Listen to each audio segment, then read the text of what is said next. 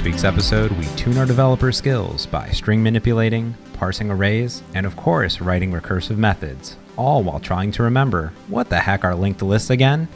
Additionally, we find out just what Frank would do if one of his relatives got kidnapped. All that and more on this week's Merge Conflict. This week, James, I've been doing something a little bit silly. I have been doing programming challenges. These are little problems that are given to test and enhance your skills as a programmer. And oh my God, they're frustrating. Have you tried these things?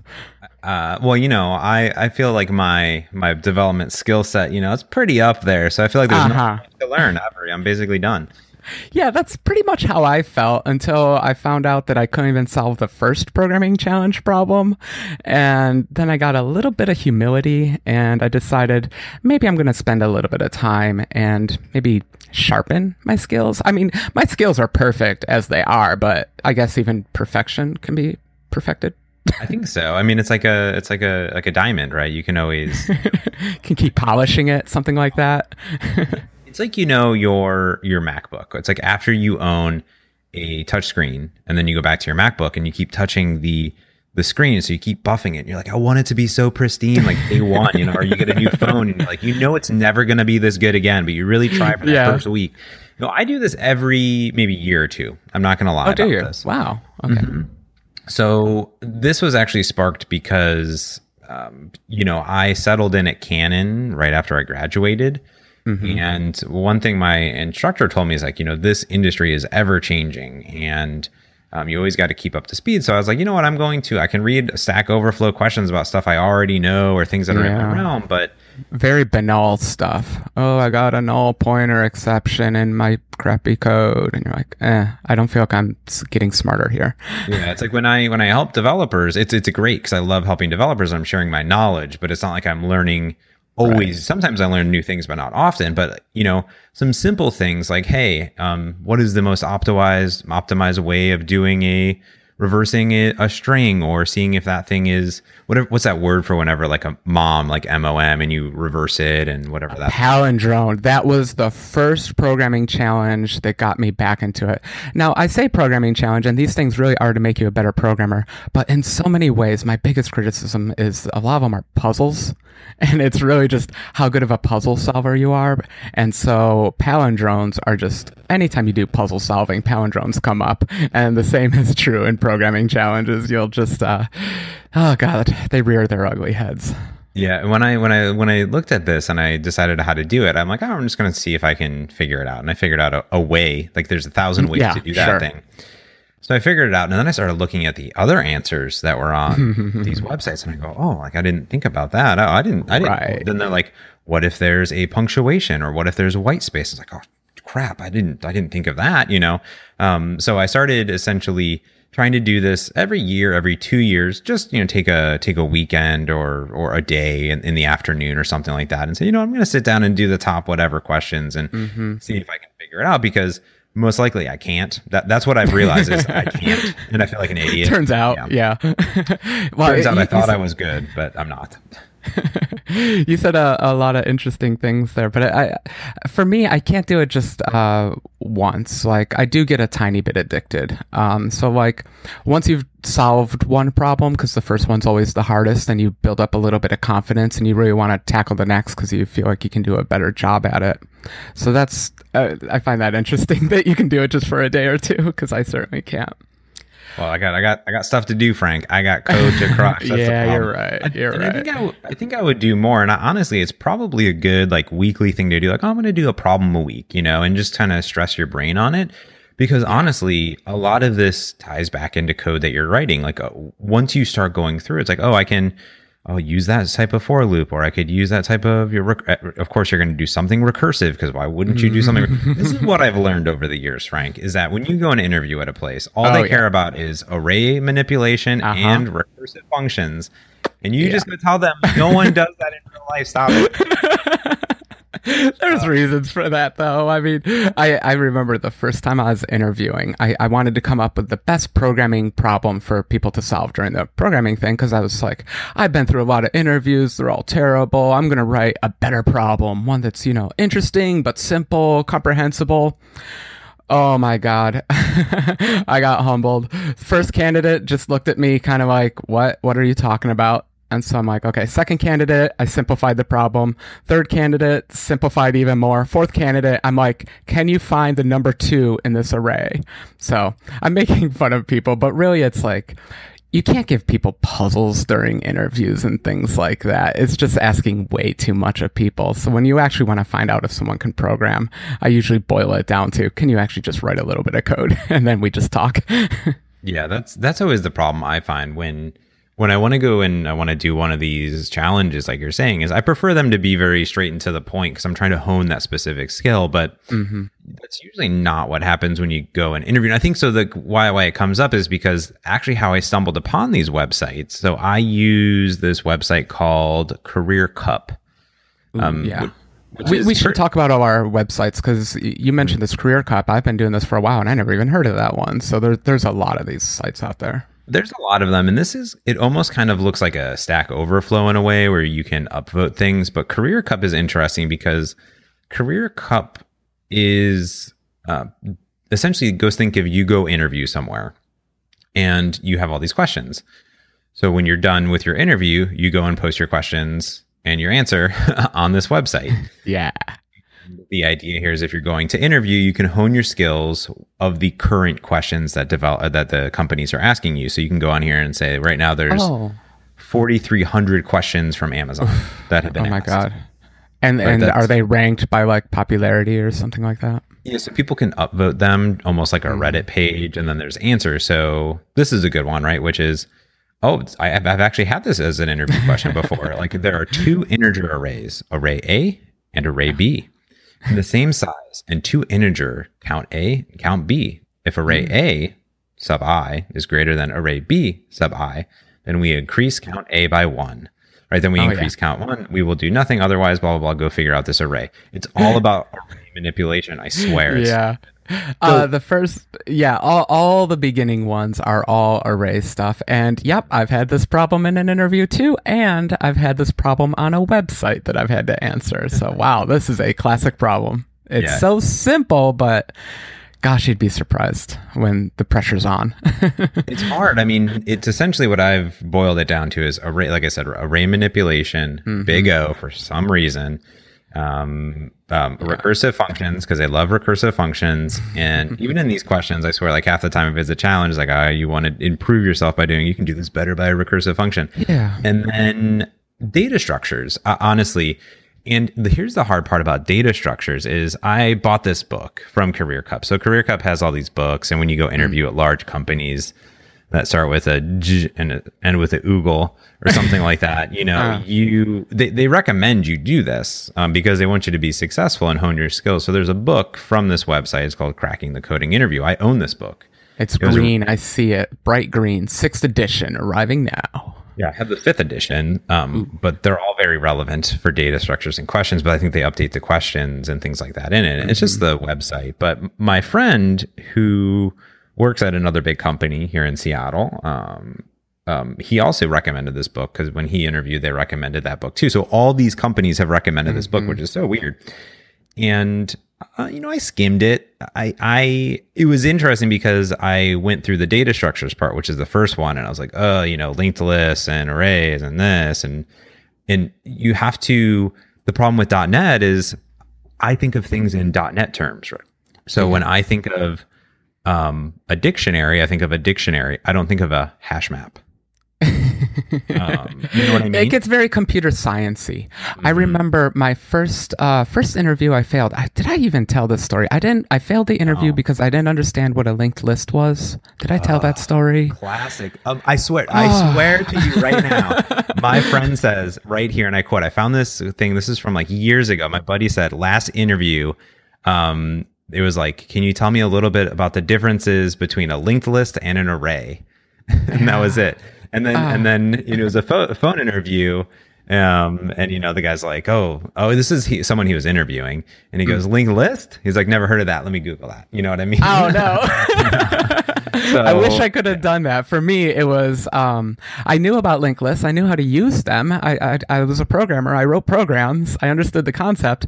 I just literally never heard the term linked list, and I didn't know that's what they were called. And it was so embarrassing. And so I think after that is when I did my deep dive into computer science and said, while it's great that I know all these libraries and I know how to write real programs, maybe I should learn what computer science people know and actually learn the correct terminology for things and, expand the mind a little bit. Yeah. And the interview is a bad place for that, by the way. Yeah, it is. It is. So when I went to interview at Seton, this was 6 years ago, I sat down and I read a book all about all these things. I learned how to write my own binary tree because I was like, do you want me to write a binary tree? Do you want me to do, because when I interviewed at Canon a long time ago, they were like, can you do a bunch of string manipulation? But the top level developers, once you've been doing it for a while, they're like, oh, can you just, write your own binary tree? I couldn't even do that in college. I failed that one, I'm pretty sure. Yeah.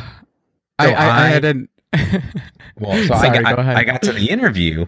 And I'm in Kirkland, and the guys and gals they're questioning me and doing all this stuff. They don't ask me a single technical question at all, and because they already knew me, they liked me, and I'm like, well, do you need to ask me any questions? Do you want me to do some manipulation? And they're like, no, they're like, if you're terrible, we'll just fire you. So you're like, I totally know how to search two arrays and increment an integer.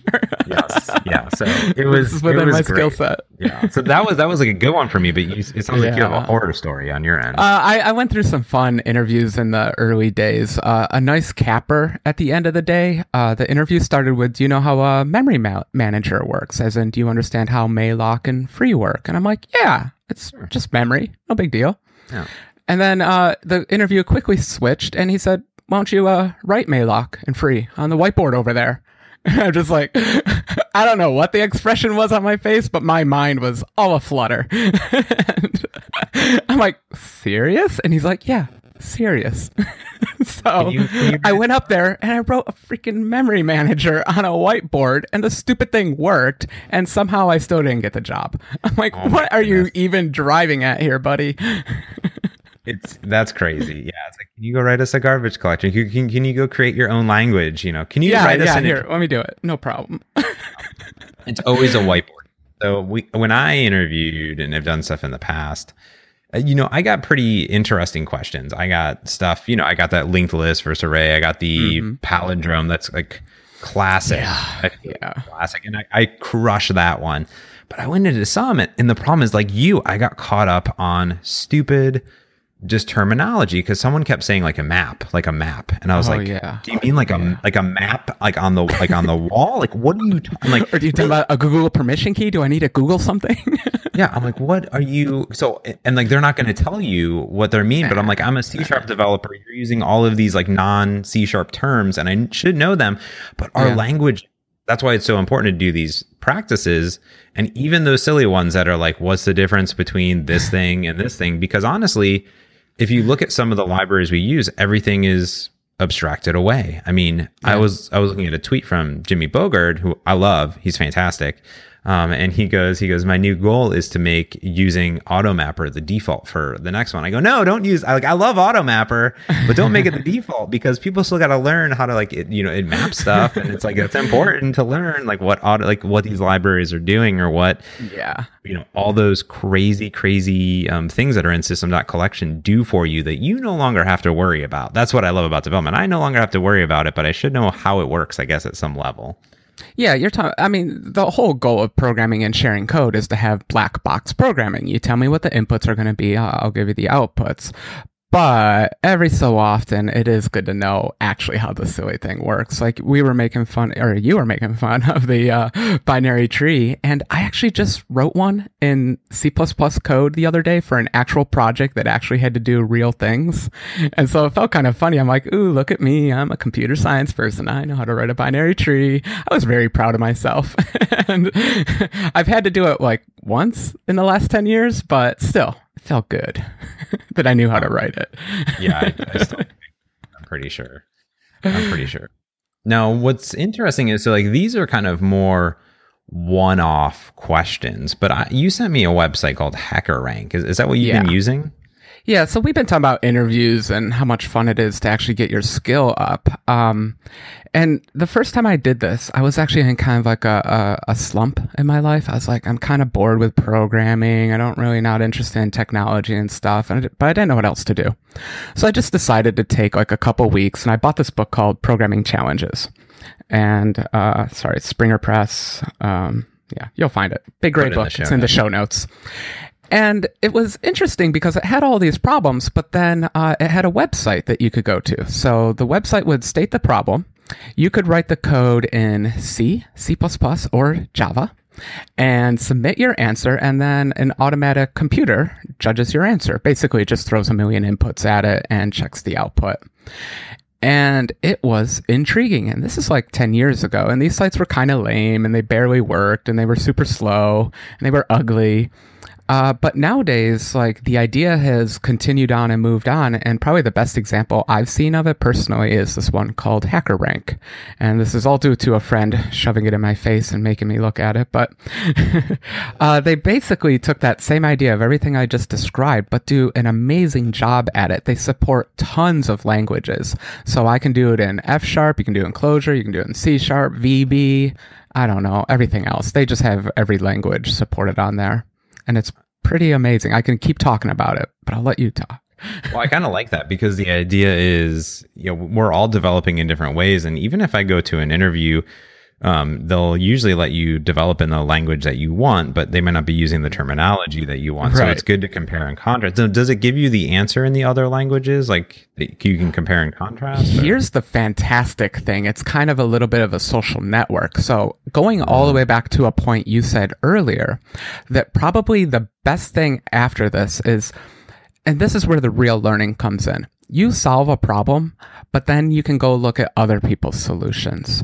And that, I think, is when the real learning happens, because you can't learn something when it's in the abstract. But after you've struggled, after you've spent 4 hours getting the last final input to actually compute the correct answer, you really know the problem, I believe. Like, it's deep down in you. And so I think at that point, you're most open to seeing other people's solutions too. It might be frustrating to see someone else's solution that's like 1/10 the lines of code, and you can tell that they're just brilliant and outside of the box thinkers. But because you know the problem so well, you can understand their solution, I think, more easily. And man, that's when the real learning happens. I literally just watched a friend going through that same process of, he was so proud of his solution, it worked great, and then he saw someone else's and then spent the rest of the night learning every function that person used and just tracking them down on the website and seeing their other solutions, just like as a mentor, just teach me more, sir. I love that. I love it. Yeah. It's super fun just to kind of go through and just see those other, and that's what I liked about Career Cup, is that people would, start posting, this is how you do it. Now, this is the best way of, like, you could just tweak this little thing and like, but I had some I don't like that. I don't like people telling me a better way. I like it when I can naturally just go out and decide for myself if another way was better, because there's a lot of value judgments there. Yeah. And also, just because someone posts something on Stack Overflow or someone posts something on Career Cup doesn't necessarily mean that it actually works. So something. And I had a few different kind of questions too that were kind of not developer-y questions, but I want to take a break and thank one of our lovely, lovely sponsors today before we get into that, which is this amazing company that is back yet again to sponsor Merge Conflict, which is Syncfusion. Syncfusion is amazing. I personally use them, which is amazing. For all of my bar charts, graphs, anything that you can think of. Syncfusion is a company that's been around for a while. They are experts in this. They offer the largest set of tools and components for essentially any development language or platform that you want to target, whether it's WPF, WinForms, UWP, Xamarin iOS, Xamarin Forms, you name it, they make controls and components for it. And what they do is they really ensure that each component, so when you look at like a pull to refresh, a circular gauge, a navigation drawer, they do Word, Excel, PDF viewers and processors, barcode scanning, range, things, charts, graphs, maps, tree maps, Kanban boards, like they do all this crazy stuff. And they really build and design each component to its highest standard and best possible performance for the platform, right? So it's not like this crazy cross-platform custom thing. It's like, no, they're making iOS and Android controls and optimizing for Xamarin Forms, so they're optimizing for ASP.NET. They really optimize for each platform. And for each platform, they have this thing called Essential Studio. So let's say you're a Xamarin developer, you would get Essential Studio for Xamarin, which is really awesome. That's what I use personally. What's great here is that they have a community license. This includes all nearly 900 different components and enterprise products. So things from, data, reporting, dashboards, all these visualizations. It's completely free. It's free for individual developers or up to 5 users at a business if you're grossing less than $1 million. So think of it kind of like the Visual Studio Community Edition. They have a community license here. And then if you're over that and you're making millions of dollars a year, they have a flat rate fee for your entire company. It's crazy. It's awesome.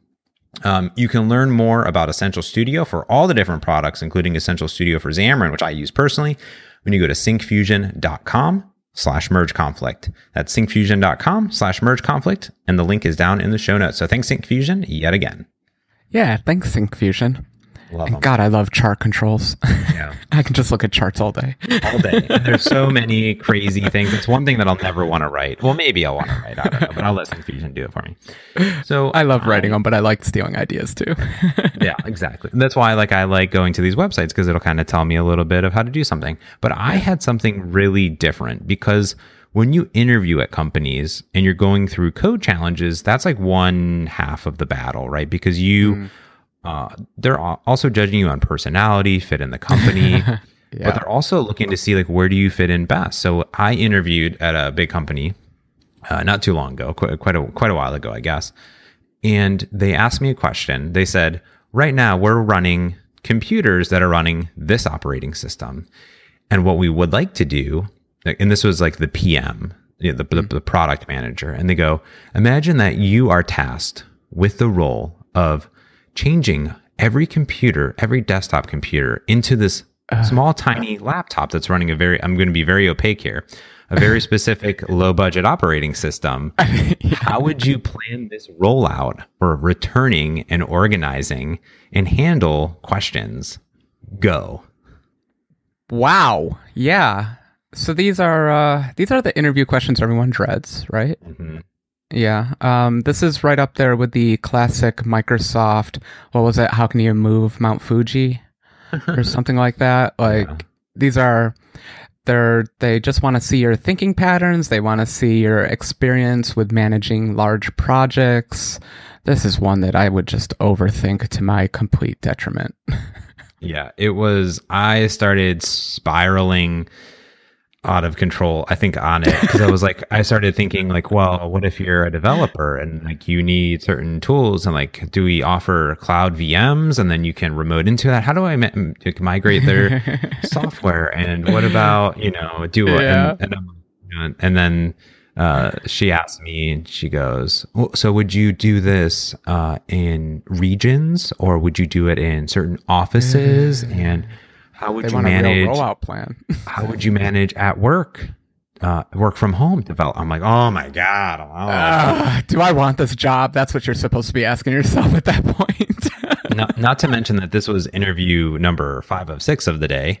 So my brain was... This is at the end of the day. They're asking this idiotic... this is a planning question.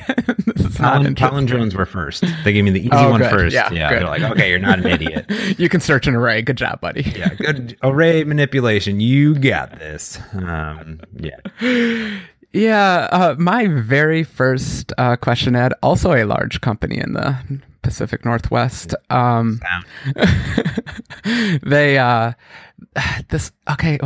I was coming out of college. I'd bought a suit because I didn't know about the West Coast and no one wears suits out here. I was really excited for this interview. I really wanted the job. And my first question was not even a question, but a guy who said, your sister-in-law has been kidnapped and you need to find her in the world. Please describe how you will find her. And I'm just like, I'm an engineer at this point in my life. I've been working as an embedded systems developer. I've worked on big projects. I had patents up to this point. And I had never felt so insulted in my life, to be thoroughly honest. And I can't believe that it was my first interview, and I entertained the guy and I told him a big, long story. But oh my God, I almost walked out of that interview right there. If they hadn't flown me out and made it a nice time, I would have just walked out, because talk about wasting an engineer's time. Oh my goodness. Well, how would you find her if she was kidnapped? I barely remember my answer. For 40 minutes, this was the only question during the entire interview. I think like in my, well, how I later retconned it was that he was trying to understand my debugging skills, because I would tell him like I did this, and then he would throw an obstacle in the way, and then I'd have to tell him like alternatives to that. So I guess he wanted to see how well I thought. But oh my God, the arrogance it takes to think that you can judge someone's intelligence over a prattling little story is just, okay, I'm getting excited now. Yeah, what a jerk. It's quite interesting, and because it's hard, because like you start to try to solve this problem that you really are like, well, this is never going to happen. This is not taken to. I don't know. It's weird, because when I go in and I think about a developer problem, if I go to this website, to me, I don't even necessarily need to solve it, right? I just need to start thinking through the process of how would I solve it. So how I like to do stuff is just write it down on a piece of paper, right? Because you're going to be at a whiteboard if you're interviewing, but you're never going to have a computer with you. So how I like to do it is, or even I was in somewhere you just open a Google Doc and you would just like type in there, and it's interesting, because that type of problem that is asked, like how do you can't look up other similar questions, like, well, maybe I'll go find Sherlock, and then Sherlock would, that's probably would be my answer. Like, well, I would go I'll hire someone to go find her or call the police. I'm going to go find Cumberbatch, and then we're going to, and then we're going to Sherlock the crap out of this. It's actually done in style. It's very similar to my question, because like, I'm like, that is not a realistic question. Like, no company is going to do that. And I know that that's not what you're looking for. And what you're looking for is for me to say, all right, so we're going to do this planning. We're going to do this stuff. We're going to do this thing. Like, now here's what I do in real life is I open a Trello board and I put in a few things that I need to do. Actually, how I manage myself is like, I'm going to open up a Google Keep, and I have like a list of things that I want to do today. And I have some issues, and this is how we manage stuff. And I'm not going to, if I'm going to do this, I'm going to get like every single, now that I'm thinking about it, how would I roll out laptops to every single IT is involved? I'm like, I'm not IT. I don't understand. How do I VPN in? I have no clue. It's kind of crazy. The joke is, I actually did manage a giant rollout of computers. I was at a very large company working in the IT department when I'm trying to remember if we were upgrading to Windows XP or Windows NT. I can't even remember the year, but it was a major upgrade. Basically, all the old Windows 3.1 computers had to be trashed. All new computers came in, all new software. We had to train everyone up on it. I managed the inventory. I managed distribution. I did all that stuff. And still, I would not want to answer that question that you got. I definitely want our listeners to email us in and let us know, well, one, if there's other websites that you guys and gals are using, or if there are specific questions that you got stumped on or that you think are difficult. Well, I'll try, it'd be fun to have people email us and we can try to solve them and then get back to them. No, this should be on Twitch, right? Come on, can you solve this problem? And we can all just heckle each other while they're trying to solve it on Twitch and be like, you're using the wrong language. You should be doing this in F#, man.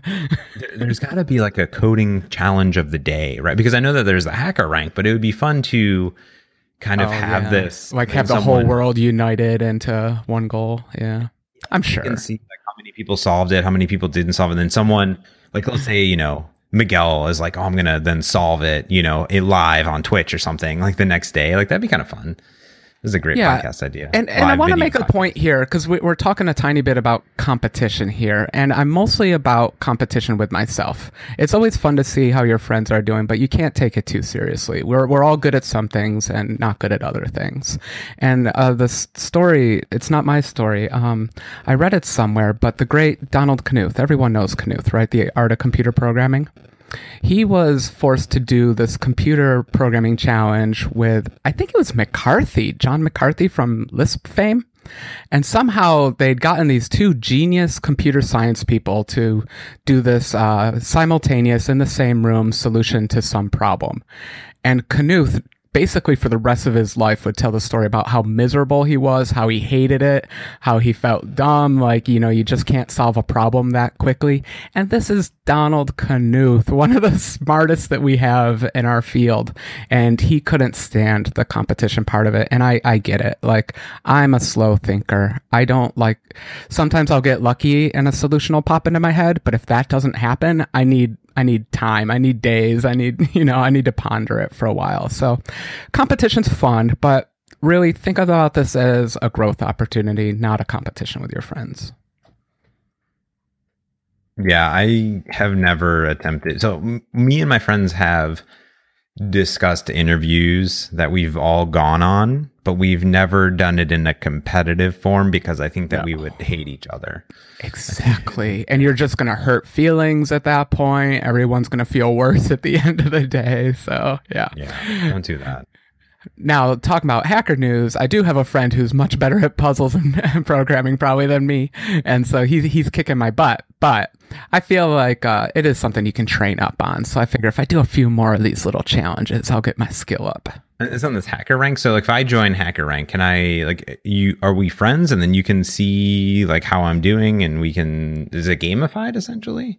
It's slightly gamified. They have a weird system, and I'll be honest, I don't fully understand it. I'm just getting back into it. I used a much older system in the past. But in this one, like, say I submit a problem and it fails a few of the test cases. It'll let you look at the test case itself. Otherwise, you're blind. You don't know what test case it's throwing at you. You just got to solve the general problem. But they'll charge you in their fake currency to see the answer. And so you can build up currency by solving problems, and then you can spend currency. So in that way, there's a karma system, kind of, but you spend it, and you're not supposed to spend karma, so it's a little confusing. But there's some gamification of it, and you can definitely follow your friends. Just find out what their username is and go see how they're doing. Got it. All right, so I literally just created a new account.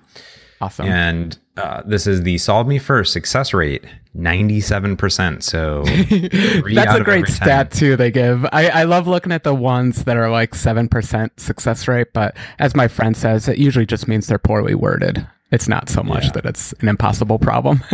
So we have a input format. Code that reads input from standard stdin, in, is provided for you in the editor. There are 2 lines of input, and each line contains a single integer.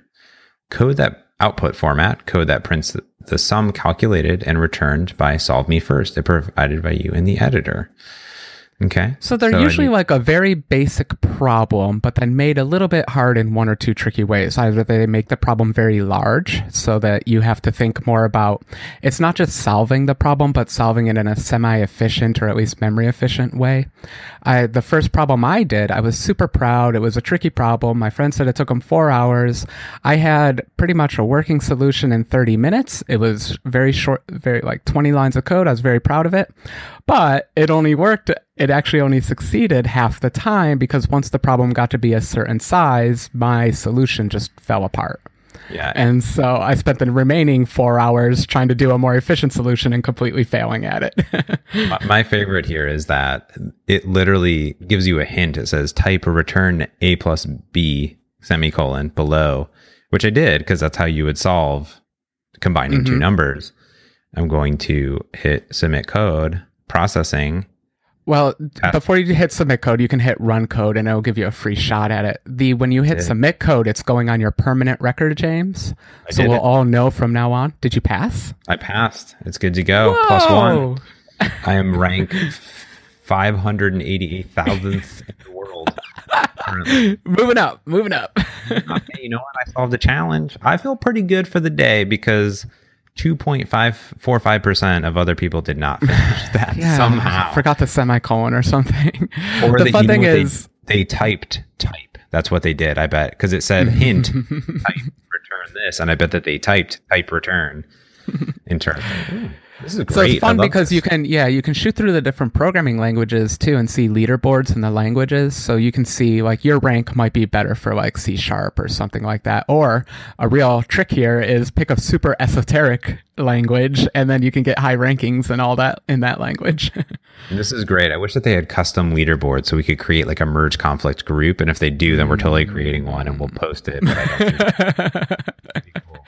Again, it's not a competition, but it's just a good opportunity for us all to get our skills up and prepare for. Okay, fine. No, it's not. Okay.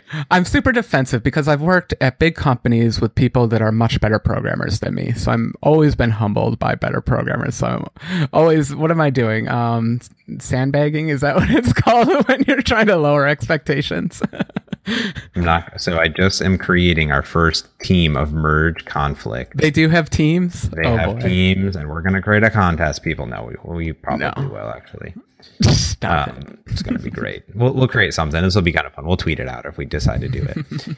Awesome. Well, so now that we're all essentially masters of our code domain, and we know how to do this, is pretty cool. I'm really happy that we talked about this, because I think that that's what's interesting, is that we've each probably gone through this at some point and trying to improve our skill set. And what's interesting about these websites is that I don't really learn by reading books very often. I can read about data structures, but I don't want to read code or learn it like that way. I learn by doing. So what's interesting here is like the code like executes on the web or whatever it does.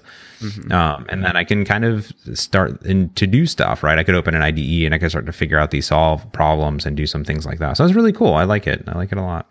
Yeah, and if you're in the interview context, you're always going to have those tricky interview questions, those personal relationship ones, and what are your strengths and weaknesses questions. But those are hard to prepare for. But programming things like this, they're kind of easy to prepare for. I really mean it when I say when you've practiced a few of these, you just get better at these, because there is a puzzle element to them.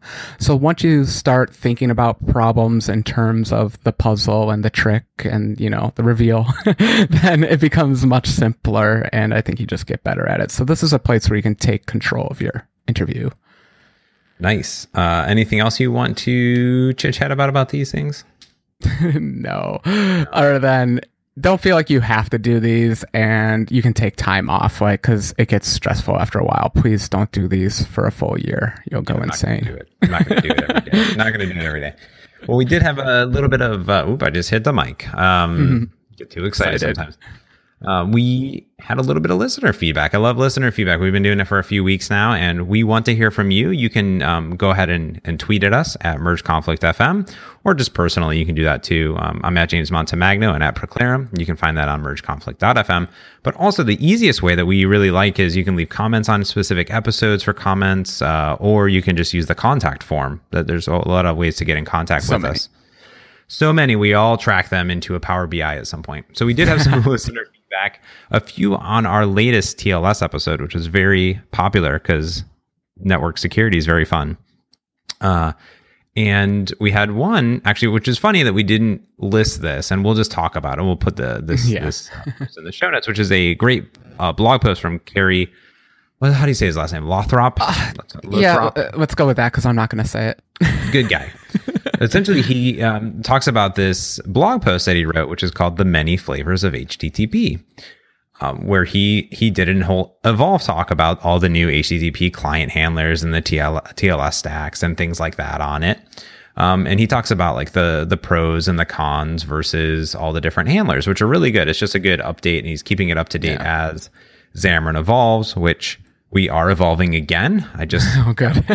Got to keep changing. I just got word that we are going to do a lot of cool TLS changes. So like Apple TLS will be like the only way to do it in the future. So really standardizing. All in the name of security. And I should mention, I actually had his article in my mind the entire time we were talking about it. I just find it so silly. I forgot to mention it.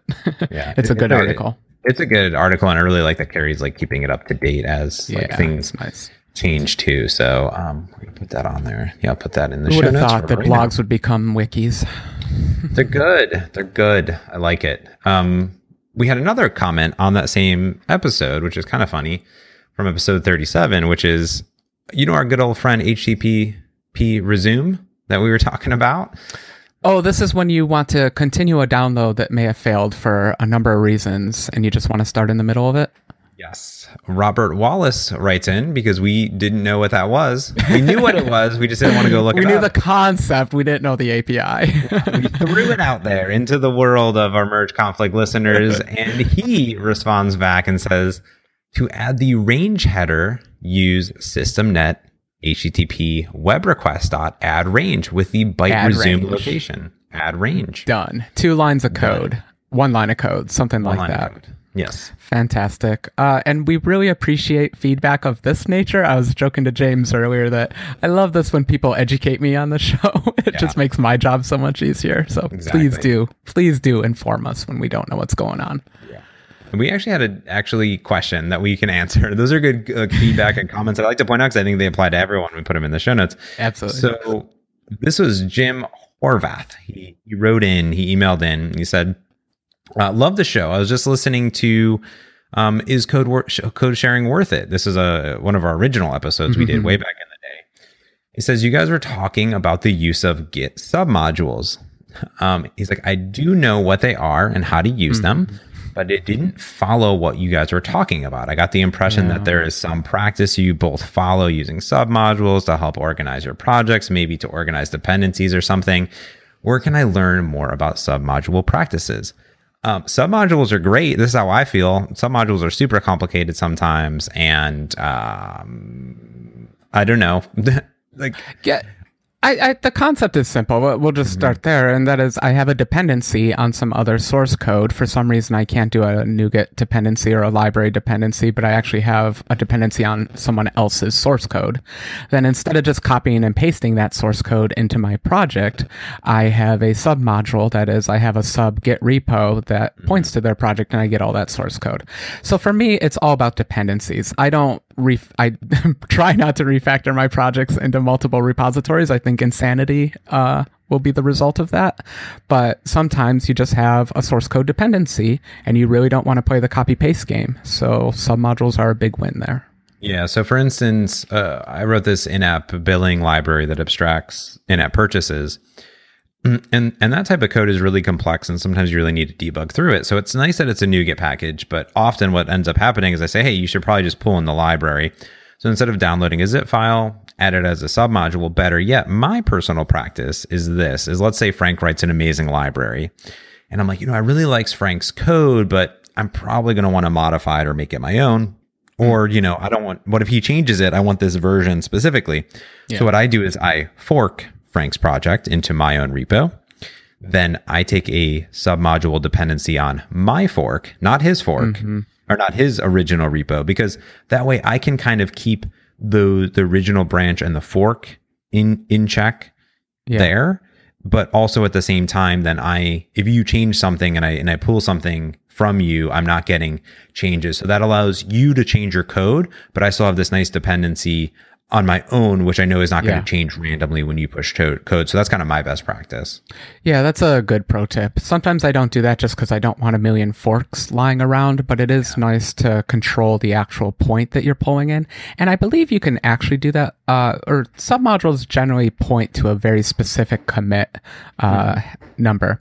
So as long as someone could do like a force push and actually change something on you. But in general, as long as you're pointed at a specific commit, you can feel safe that the library won't change underneath your feet. But forking is definitely the next best practice, especially if you have to start changing things.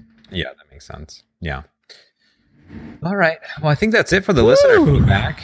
Pretty nice. Look at us. Under 80 minutes. Perfect. Our episodes have been getting a little long. Thank you all for listening. Appreciate it. Thanks to Syncfusion yet again for sponsoring Merge Conflict. And until next week, I'm James Montemagno. And I'm Frank Krueger. Thanks for listening. Peace.